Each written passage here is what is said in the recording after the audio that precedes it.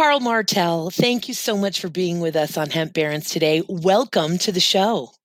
Well, thank you very much. I'm very happy to be here. Quite honored. Please. It's such a wonderful honor to have you here. You are one of these, not just a brilliant mind and personality, but just a face that when I see you internationally, as we travel along, and I think probably you and I, that's only been a North America situation.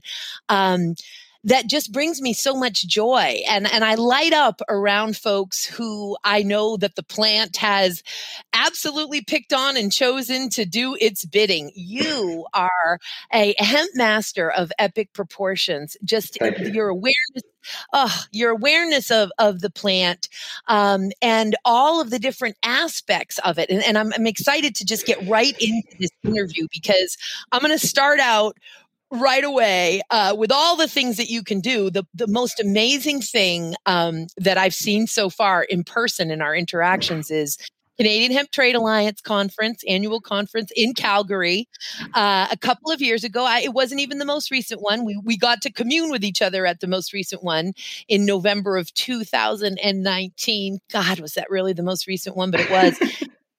But in November of 2018, you had what looked like your basic hempcrete brick, looked like some hurd, that inner woody core of the beautiful hemp stalk, some lime, some water, and I'm oversimplifying it, but you're going to educate me and us here. With a wire sticking out of it. It was just literally like a hempcrete brick, a wire sticking out of it, and people were charging their tablets and their phones with what to me looked like a hempcrete brick. Here you are taking what is such a fascinating aspect of the plant, its energy storage capabilities, and battery sort of capabilities, and showing it to us in person, proving it. We're watching these devices be powered up and charged by that invention of yours. Will you please explain to us a bit of what that was? Well, thank you very much for that. And why it worked. And why it worked. Yeah. Yeah. No, I think it's really great. I mean, I started playing, I guess, with these sort of materials, 12 years ago or so, and building materials first and everything else. And geez, how did I even start? I can't remember. I was mixing. Actually, how I came about it was I took some lime, which is one of the main ingredients in hempcrete, as people will know. And then I combined that with a carbon, basically a carbonized material. So, because I was trying to think to myself, okay, can I improve upon the hempcrete idea, or can I make it, flow a little bit better, or other things? And so I made one day, and then I set it aside. And for some reason, I came back to it, and I took my voltmeter and touched it. I said, "Oh, well, this is kind of interesting. I got a voltage on here." It was reading 1.2, I think, or something like that, 1.02, and which isn't a whole lot. And at the time, too, it didn't really have that much in the way of milliamps or anything like that. But it got me to thinking, and that's where I started rolling with the idea. I said, "Oh, could I store energy in hempcrete?" And so basically, from that, I started experimenting more and more and understanding more about batteries and these sort of things, and basically came to the understanding, that when you carbonize hemp fiber, whether it be the fiber itself or the hurd or other parts of the plant, the shells, the leaf, they could actually give you what is necessary in part of a battery, and that's the batteries. I'm going to try and make this as simple as possible. So if I take a regular AA battery, the metal casing that's around the outside is basically zinc. Okay, and that's going to be your negative. And then right in the middle, there's actually a carbon rod, but it's actually made from graphite. So we mine that from the ground.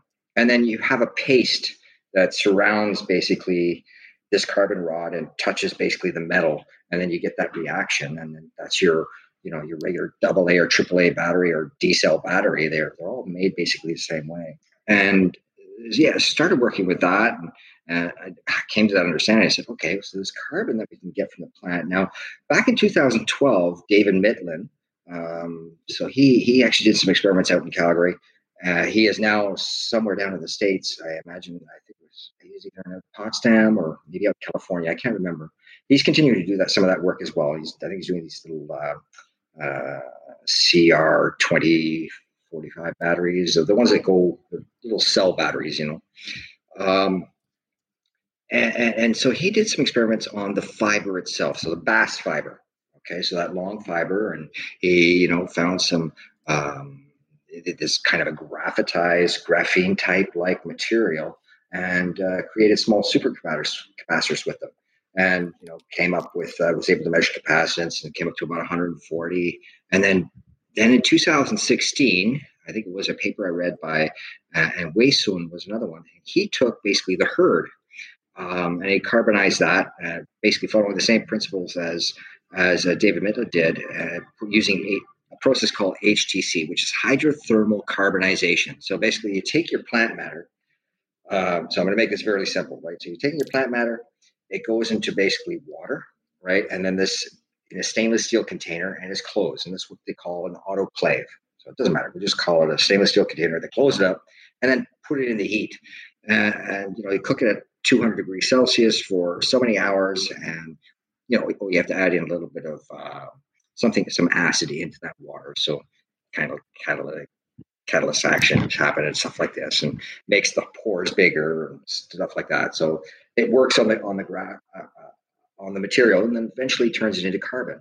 It's kind of a graphitized carbon, and that material can then be used to create your supercapacitor, the carbon that's necessary in a supercapacitor. And you can be creating, these dual carbon supercapacitors, or you can have a carbon and another kind of material, copper or zinc or brass, any number of things that you can experiment with that you can actually do to have some kind of these potentials that are kind of going on.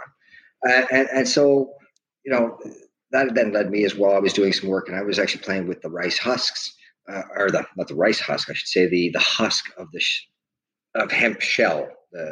So people can kind of envision, the hull. So that's the outside shell of the hemp hearts that we eat, and that's usually a waste stream. It's a byproduct of that process. So I took that and I started carbonizing that material. Did the same thing too with the leaves and the other parts of the plant to kind of experiment there as well and see that. And this too all led to me really looking into, like, is it just hemp or can it be other things? And so I started looking into other plant materials like bagasse, for example. Right, so bagasse is the waste product from sugarcane.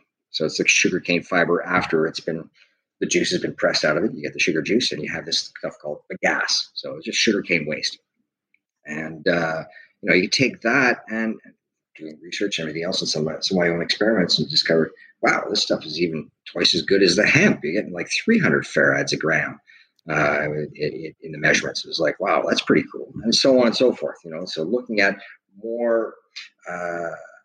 Like, I'm really focused on hemp. Okay, I work in the hemp industry. I have been for the last 12 years.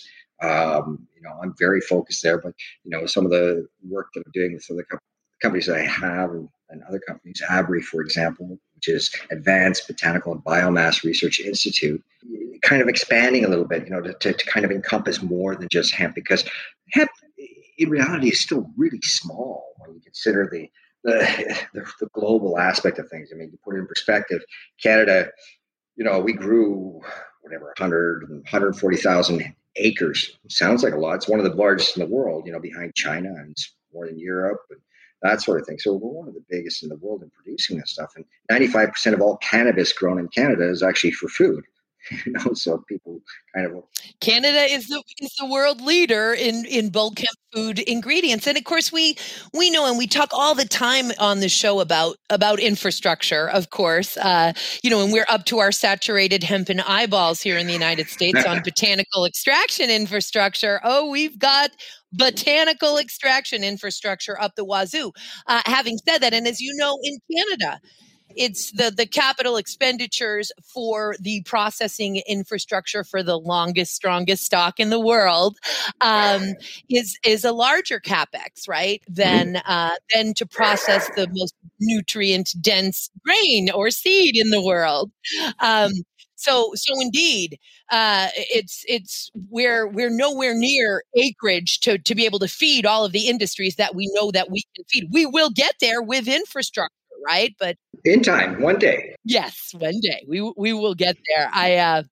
And I didn't mean to interrupt you. Just wanted to get the listeners knowing just sort of that same reality, that same conundrum, or that same challenge slash simply the status of where we're at with the reemergence of hemp industries. Is this putting one foot in front of the other and making sure we're not asking farmers to grow a crop for which we don't have infrastructure, and while begging the entrepreneurs to invest in infrastructure and waiting 5 years for their ROI so the crop can come up. But anyway, right. Continue.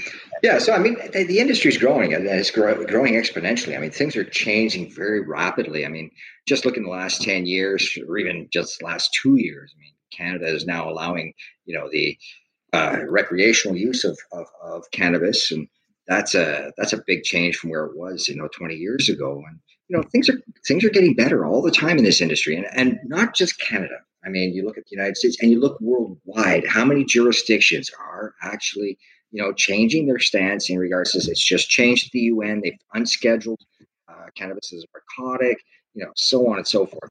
I mean, there's a lot of change happening, and these are all catalysts to help, propel this plant that, when we think, 150, 200 years ago, cannabis was the largest agriculturally traded crop in the world. I mean, that was more than corn, more than anything else. I mean, the British Empire couldn't have existed without hemp. We couldn't. Cannabis. No. The United States couldn't have existed. Exactly. It's just tremendous. And when you say, when we think about it, 100, I think about it all the darn time. It's all I think about. And it's the same thing with you, right? Yeah. And we often discuss on the show, not necessarily we don't necessarily delve into all various conspiracy theories, but obviously we went through a better living through chemistry, part of our human evolution here on the planet. It was unavoidable. And we've learned some valuable lessons. And so hemp, you can come right on back. Yeah. I wanted to ask you a couple quick questions just on some of the things that you had mentioned there. And one is, I guess and it's so fascinating, to learn about, because when you learn about how batteries work and it's broken down for you, you're like, yeah, okay, it's actually more simple than I thought. It's these components put together and it creates this reaction, and that's how it gives a charge. Yeah. It's pretty incredible stuff, how simple it can be. And here you you're an inventor and an intellectual and a mad scientist. So I won't say you stumbled upon the hempcrete battery that you were walking around Calgary with that week. But it's pretty amazing stuff. I wanted to ask you when you discuss graphene, you discuss carbonized material. And I wanted to drill into that for a sec, Carl, because I am very much a proponent here in the United States and you have the same issue in Canada where you must dispose of / destroy crops that are not compliant. And in Canada, that's the same here in terms of anything that's above 0.3% Delta-9 tetrahydrocannabinol. And I want pyrolysis to become, and at the U.S. Hemp Authority, the U.S. Hemp Roundtable this year, we have certainly added that to our legislative agenda for potential technical amendments to the Farm Bill. But to allow pyrolysis to be a compliant way to dispose of hot hemp, except that the materials produced therefrom may enter the stream of commerce. And when we talk about graphene and carbonized material, do you see hemp as being a source, to the extent, of course, we need to get the acres up, but hemp as being its own source of graphene and carbonized material because it is such a great resource for those things, or no? Absolutely. I think it's actually the best way of actually disposing of it because, listen, I'm a big proponent of carbonized plant matter. I mean, I'll give you a couple of reasons why. I mean, we're talking right now, governments are talking right now, right, of basically carbon sequestration. Well, guess what? I mean, carbon is, when you carbonize plant matter, right, it's probably one of your greatest ways of solving this, carbon sequestration. Look, you take the plant off the field. If you Let's look at a couple examples. I put it into hempcrete. Hempcrete then builds your wall. That wall will last where decades, maybe a century. Okay. If you take it off the field and turn it into clothing, again, you're going to get maybe 5 to 10 years out of that fiber, and then it's going to break back down. The food, you take it off, you eat it. Well, it does its own thing. If you take this plant matter and you carbonize it, well, the really cool thing about this is we already have archaeological evidence to support this. I mean, they have earths that they've dug out of the ground out in the Amazon, same in Australia, and they're called terra preta or black earths, right? Yes. These black earths, right, are the carbons that were left after, they burned the material and they put it in the ground and helped to actually grow these early farms. Now, they dated these carbons, back 8,000 years. Well, that's serious carbon sequestration. We're not talking about, planting a tree, letting it grow 80 years, like some of them have actually talked about. We're talking about 8,000, not 80, 8,000 years. It's a great way of doing it. And the thing is, once you have this carbon, right, you can then create these panels. I was talking about bagasse earlier. One of the things that really got me going on this was because down in Australia, okay, they don't have a whole lot of hemp, but they have where I was, they have a whole lot of sugarcane. People are looking at building houses out of hempcrete. They're bringing the hemp in from, who knows where. So I've heard some of them coming in from England and stuff like that. It's like, well, there goes the carbon credits right out the window to build a house. Okay. And then I said, you guys, you could be using the sugarcane bagasse to build your houses. The same thing as a hempcrete. I was calling it canecrete. And I was trying to explain to people. I said, look, instead of taking your bagasse, and this is what they do actually down there to generate electricity, and all over the world, anywhere where you have sugarcane, they'll take the sugarcane and they burn it, and what they do is combust it, right? So they just take it, put a match to it, and poof, release all that energy from it. And as opposed to putting it into a controlled atmosphere where then you can actually create this essentially charcoal, right? But that charcoal. Now, I try to get people to think about this for a second. So I'm just going to use kind of a number. I'm just going to say, okay, say you took 1 kilo of this material, okay, and you combust it, and you get 1,000 kilojoules of energy, right? So I'm just using a number just to keep things simple. So you get 1,000 kilojoules of energy. Now, if you take the same plant, that same kilo, but you carbonize it, and you turn it into this panel, okay? Now, this panel is, is carbon. We know it can remain stable for thousands of years. And now I know that if I put it, an electrolyte and put another piece of carbon beside it, I can actually create a supercapacitor, or, I can create a kind of a battery. Now I'm saying, okay, say you have the solar panels, and the solar panels, they need to store that energy. Otherwise, you have to use it right away.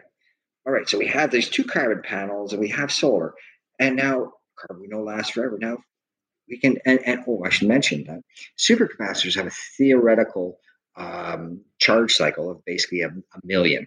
Okay, I don't think anybody's hit that yet, but that's the theoretical. And to put that in perspective again, if you look at a car battery is something like 500 charge cycles. All right, so you got a car battery at 500, you got the supercapacitor at potentially a million, we got this carbon that can last a really long time. Now, going back to that point where I'm making combusting 1,000 kilojoules of energy. Now we have this carbon, create this battery.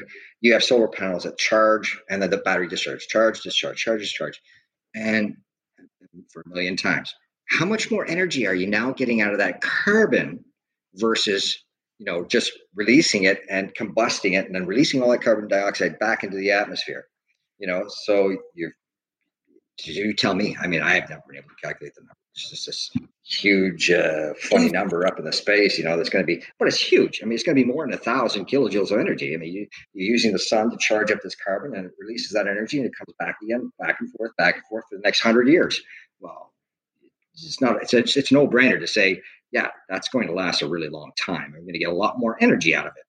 It's a We're that's what talking about we're talking about completely transforming yeah, and eliminating our need as technology advances, obviously, to use these systems and forms of energy, our reliance on fossil fuels, period. exactly.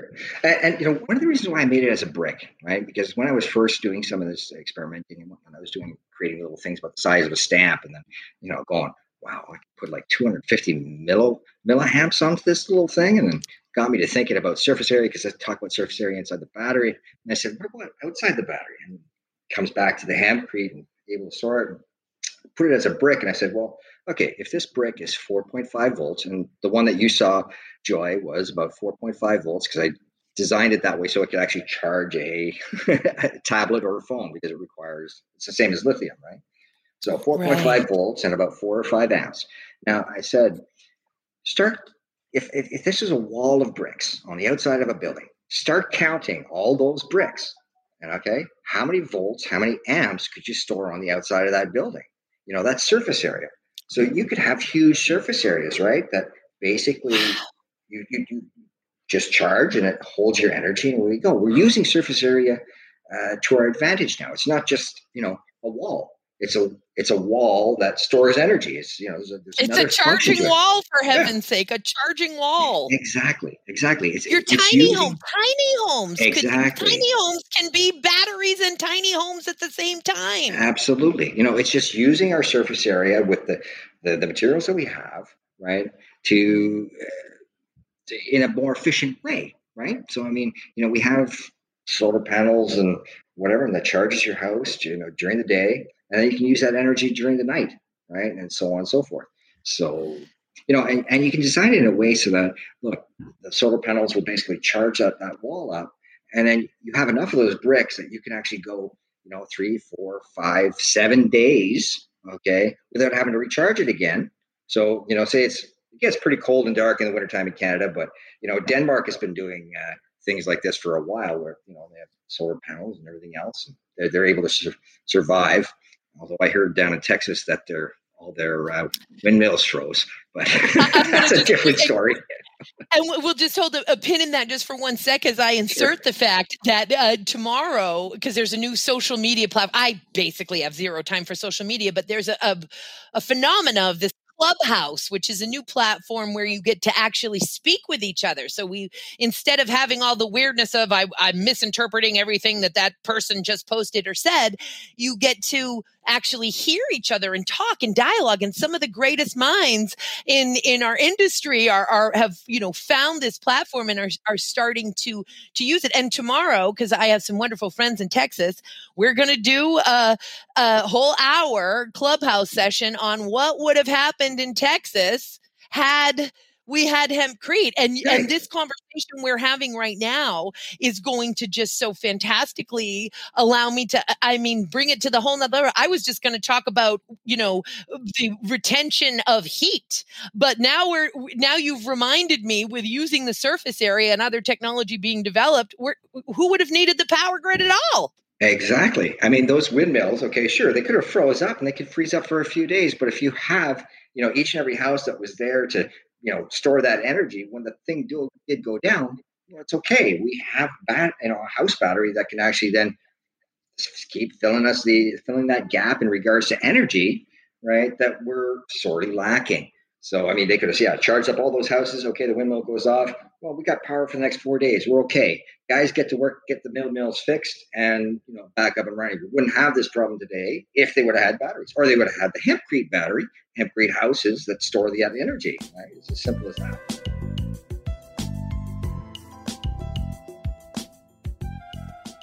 And in fact, thermal energy, in terms of, and really that point of it alone, I thought was definitely worth the Clubhouse. And that is, as you well know, due to the thermal capacity and fantastic way that reconciles with the thermal conductivity. I mean, it is just the most awesome, construction infill or wall insulation material you'd ever want to have. It is. It's an incredible building material. You could basically light a couple of candles, depending on how small the room is, Yeah. or use whatever power they had. Let's get the hemp battery out of it, and just the 1 hour on, 1 hour off. I actually work for a company that their headquarters is in Texas. It's an international company, and so all of my coworkers, I'm sitting here in heaven in Seattle this week, and they're like, "I'm sorry if our Zoom goes off. It means I'm out of power. I'm on an hour on, an hour off." So in any event, to be able to use that hour of on power to warm up the house, and then and don't get it too hot, by the way, because it's going to retain that thermal energy so That's well that you're going to get too hot very quickly, and it will stay hot. Well, So yeah, it's as already been we know, shown. It's already been shown that the hempcrete houses will actually save 90% of your energy costs by building with that material. So it's like it's almost a no-brainer. it is a no-brainer. I mean, so much Hempcrete's so. great. That 12 to 18-inch thick wall, depending on how close you are to a pole or an equator, right, with good windows, is going to give you, speaking on average, an interior ambient temperature of about 60 degrees Fahrenheit year-round without a heating or a cooling system. Exactly. I mean, you look at the Museum of London, where they actually did some of those calculations where they needed 800 cubic meters or square meters of space for their new museum, and instead of going with a traditional mortar and brick, where they calculated they would need 20 kilowatts of energy to basically heat and humidify and cool or whatever. This building, they calculated with hempcrete panels that they were going to be something like 5 kilowatts of energy. And I think since it's been running, it's only averaging about 2 kilowatts of energy. So just think that's a huge savings in regards to energy. Why aren't all Canadian homes being built this way? It makes you kind of wonder. It makes you wonder, and I love it. Now we're telling you, for everyone, for the first time, though, despite the fact that we keep talking about Calgary, Carl lives in Canada, so he's wondering about the Canadian homes. And we're gonna, whereas mine is 20. Yes, and the other thing that I just want to mention, I basically want to piggyback off everything you say, and I just cannot wait to see you again, so we can spend 4 or 5 hours together, and I can get it all out and just listen to you and have a session. But the other thing about the Museum of London, brother, why on top of the energy, it was about humidity regulation, That's hygroscopicity, and the right. fact that they have, and they're even, as you well know, creating mini hempcrete storage facilities within the museum. That's right. Because they are the ideal environment for incredibly valuable documents and artifacts because of hempcrete's unique ability to regulate humidity and vapor. Exactly. Well, look at the Adnan's Brewery. From the last time I read anything about that, Adnan's was basically, they've been able to maintain 13 degrees Celsius at 50% humidity all year round with no energy. So, I mean, that's incredible. It is incredible. And oh my God, see, now I have to say it again because you had to mention Adnan's. And one of the many, and we've only scratched the surface, right, with the incredible things that they've discovered, but one that is particularly interesting that they did not even expect, it was just an unexpected, unanticipated benefit, is a quantifiable reduction in employee sick leave. So whatever their building was prior to that, I mean, and it's possible it had sick building syndrome and there was something wrong with the building. But one thing they noticed for sure, once they were finished with this just tremendous undertaking and transformation, this shining example of a brewery, your walls essentially turn into the lungs of the building, because it's a breathable wall. Any kind of mold or bacteria that gets trapped in that wall, because of there's a lime surface, an alkaline surface, so that it basically nullifies and kills these things off. So, you get this beautiful clean air. Basically, it's been filtered through that. It's not like your walls are literally, wind passing through them or anything else. It's just that they're breathable, right? It's a living, breathing wall system. A living, breathing wall system. And of course, on top of that, mold, rot, fire, and pest resistance that hempcrete offers, of course, as we just discussing here, it also is offering you optimal indoor air quality, particularly if you would do a lime rendering. And other piece to that, and it just dovetails with our earlier conversation here on carbon sink. I mean, between the hemp and the fact that the lime is wanting to become calcium carbonate again. That's right. Starts as calcium carbonate and goes back to calcium carbonate. I love that chemistry. I mean, it's incredible. You got CaCO3, add a little bit of heat to it. Okay, you drive off the CO2, but then and so now you're left with CaO, calcium oxide. And then over time, it takes back that carbon dioxide, and it goes back to being rock again. So it's like, that's really cool. That lime, and it fossilizes. So your hempcrete home is only going to get stronger. I mean, exactly. Yes, it requires timber or steel framing, although we're seeing some other cool types of framing. But yes, it is non-structural, except that it basically becomes monolithic eventually. Eventually, that's right. Absolutely. So it's a really cool material. Like, it's just going to it just gets stronger over time. So much so. And two other quick things before we move on in our remaining time to talk a little bit more about you. You're so wonderful. You would talk about batteries for this whole thing, but Carl Martel it is an explosion beyond batteries. I wanted to also, you had mentioned, of course, sugarcane, and certainly having to deal with the carbon footprint of moving materials across the great oceans here. And you may have met Stephen Clark. Have you ever met Stephen Clark of Mexico, of Heaven Grown? Yeah, of course I have. Yeah, I've met him a couple of times. So yeah, he's great. He's wonderful. And just as he's going to use what's local and available where he's at. And so he loves cocoa-crete. And you said cane-crete. Yeah, I'll always promote local. It's like, we get this agricultural waste that we have at our disposal. It's like, it's going to be cheap, easy use. And, hey, if it's available, use it. It's a great available, way of using it. Yeah. Yep. Greg Flaval and Andrea Herman of Hemp Technologies. You often hear him say, when he was in New Zealand, thank goodness we've got him in the United States now, but he was in New Zealand for all those years, and there's a way more sheep than humans there. So no, guys, we'll be using wool to insulate, the ceiling. I hate to disappoint you, recent graduate from insert green school here, who wants all hemp, everything, and geothermal, even when there's no geothermal source.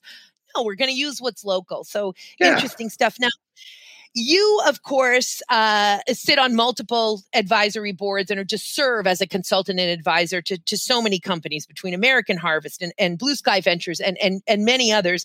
And you're also involved in a really fascinating to me company, Ivona, in Paraguay. Tell us, and I want you to be able to choose whatever it is that you're most excited about. Tell us about it, brother. Wow. Okay. Ivona and Healthy Grains. This group of guys, I was speaking in Uruguay back in, I can't remember when it was, 2019, maybe it was before the whole Corona thing.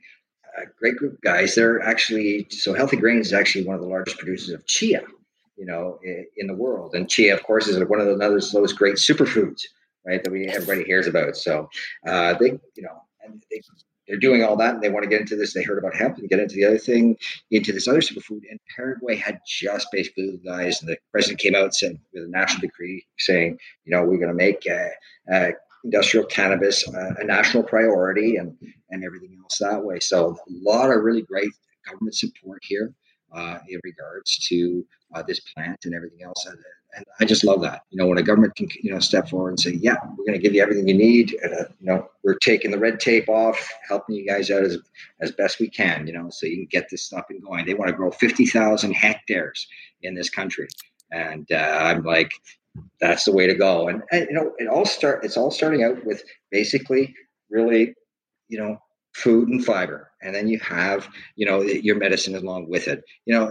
Look at some of these other countries. I feel for them. Uruguay, for example, kind of stuck in growing just cannabis, recreational cannabis or medicinal cannabis. There's 70% of everything that they do there. Now they're saying, well, we want to get into the industrial side of things, but it's like you started off on the wrong foot. It's like you should be really focusing on getting your industrial cannabis sector going, because that's a very stable. It may not be as glamorous as the CBD thing and everything else, but it is. It's the foundation necessary, right? For this it is the foundation that it provides the economic stability for the farmer and environmental stability. But continue, brother. It's the same thing in Mm. Canada. I mean, Canada, they did some things right. I mean, they started off, they said, okay, you can have grain and fiber, you can use that. You can't touch the flour right now. 18 years later, they said, okay, now you can touch the flour. But it gave that foundation necessary to get this industry kind of off the ground, right? Colombia is another one. I think they're still trying to struggling, but they're still kind of more focused on that drug side of things. And it's like, no, guys, look, food and fiber, right? Let's get going on it. Food, easy, get that going. Fiber, a little bit more capital investment, everything else, and there are some struggles there, but I'm struggling to get that infrastructure up and running, but it's underway. I mean, and these guys here, already growing basically 1,000 hectares of industrial cannabis. They're also doing in the medicinal side of things. They have a grow here. They're permitted 0.5% level of THC in their crop. Paraguay has a 0.5.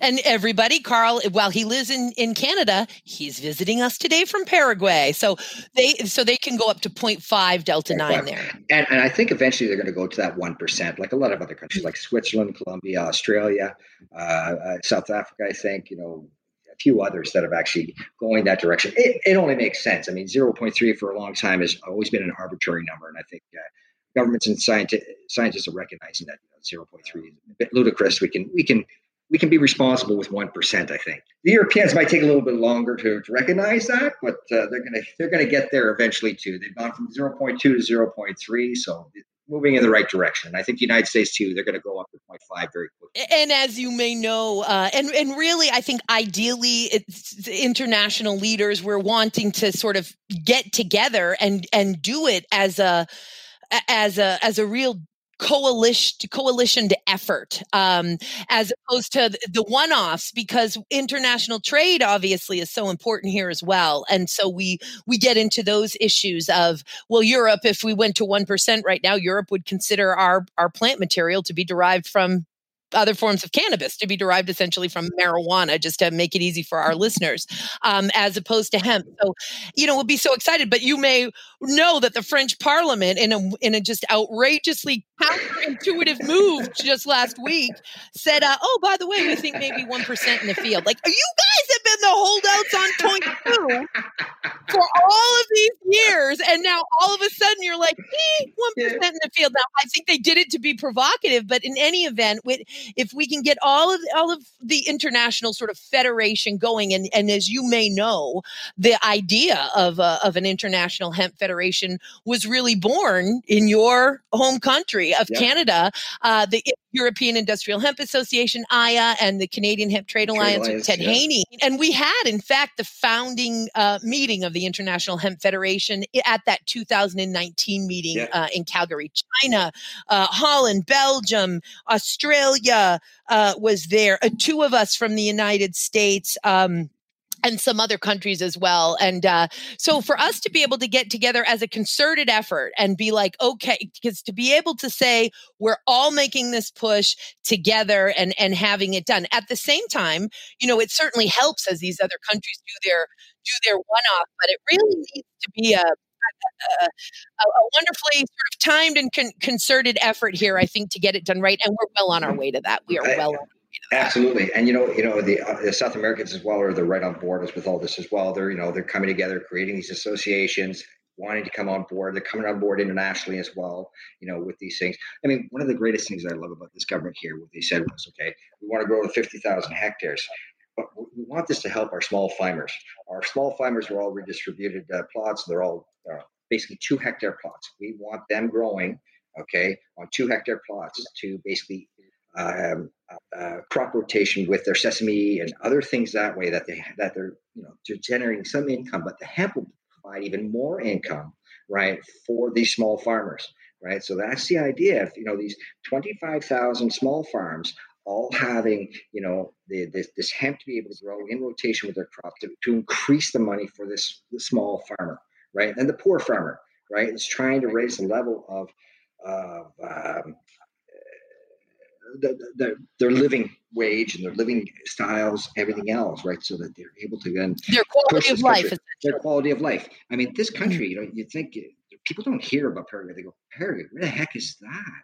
It's like, sometimes I have to show them. I pull the map and say, see South America here? Look right in the middle.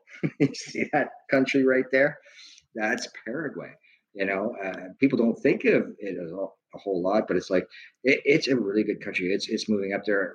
I wouldn't consider them a third world country. Actually, I've been living here and I'm going to the malls and everything else. And I'm seeing this country growing like crazy, and they're very progressive in their thinking. It's a very young population here as well, very open. A lot of these things, like I say, makes a whole lot of sense. And that's one of the main reasons why I'm down here, is this, this welcoming of the government, the welcoming of these people, and the companies that I'm working with. They're very accepting of these new ideas, very progressive in the way that they're thinking and everything else. And I think that's great. And I mean, that's going to really help the industry, I think, without having, government hindrances being put in and their government meddling. Really, that's the red tape, bureaucratic tape to see about all this. It's like, come on, guys, just get out of the way so I can get things done.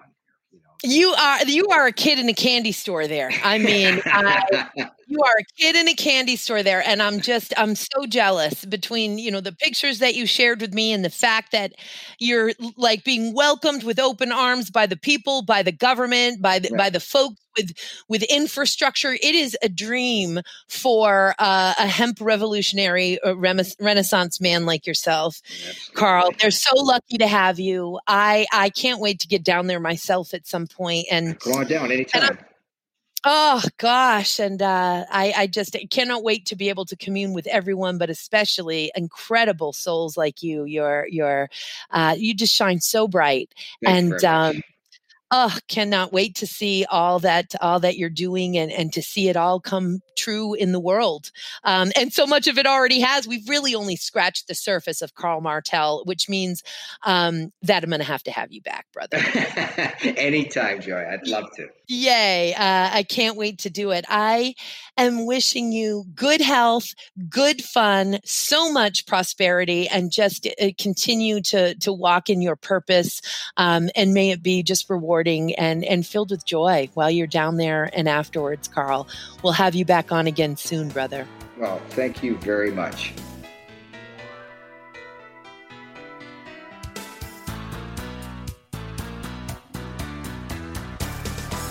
Thanks for listening to today's show. To check out more great cannabis podcasts, go to podconnects.com. Here's a preview of one of our other shows. 99.9% of our DNA is identical. It's a 0.1% that truly makes us different and unique. And that's what the show is about. Find out that 0.1% about your favorite guests. Find out what music they like, their first cannabis experience, and even what their room looked like growing up. But more importantly, or as important, their journey. Learn what makes them unique on Everything is Personal.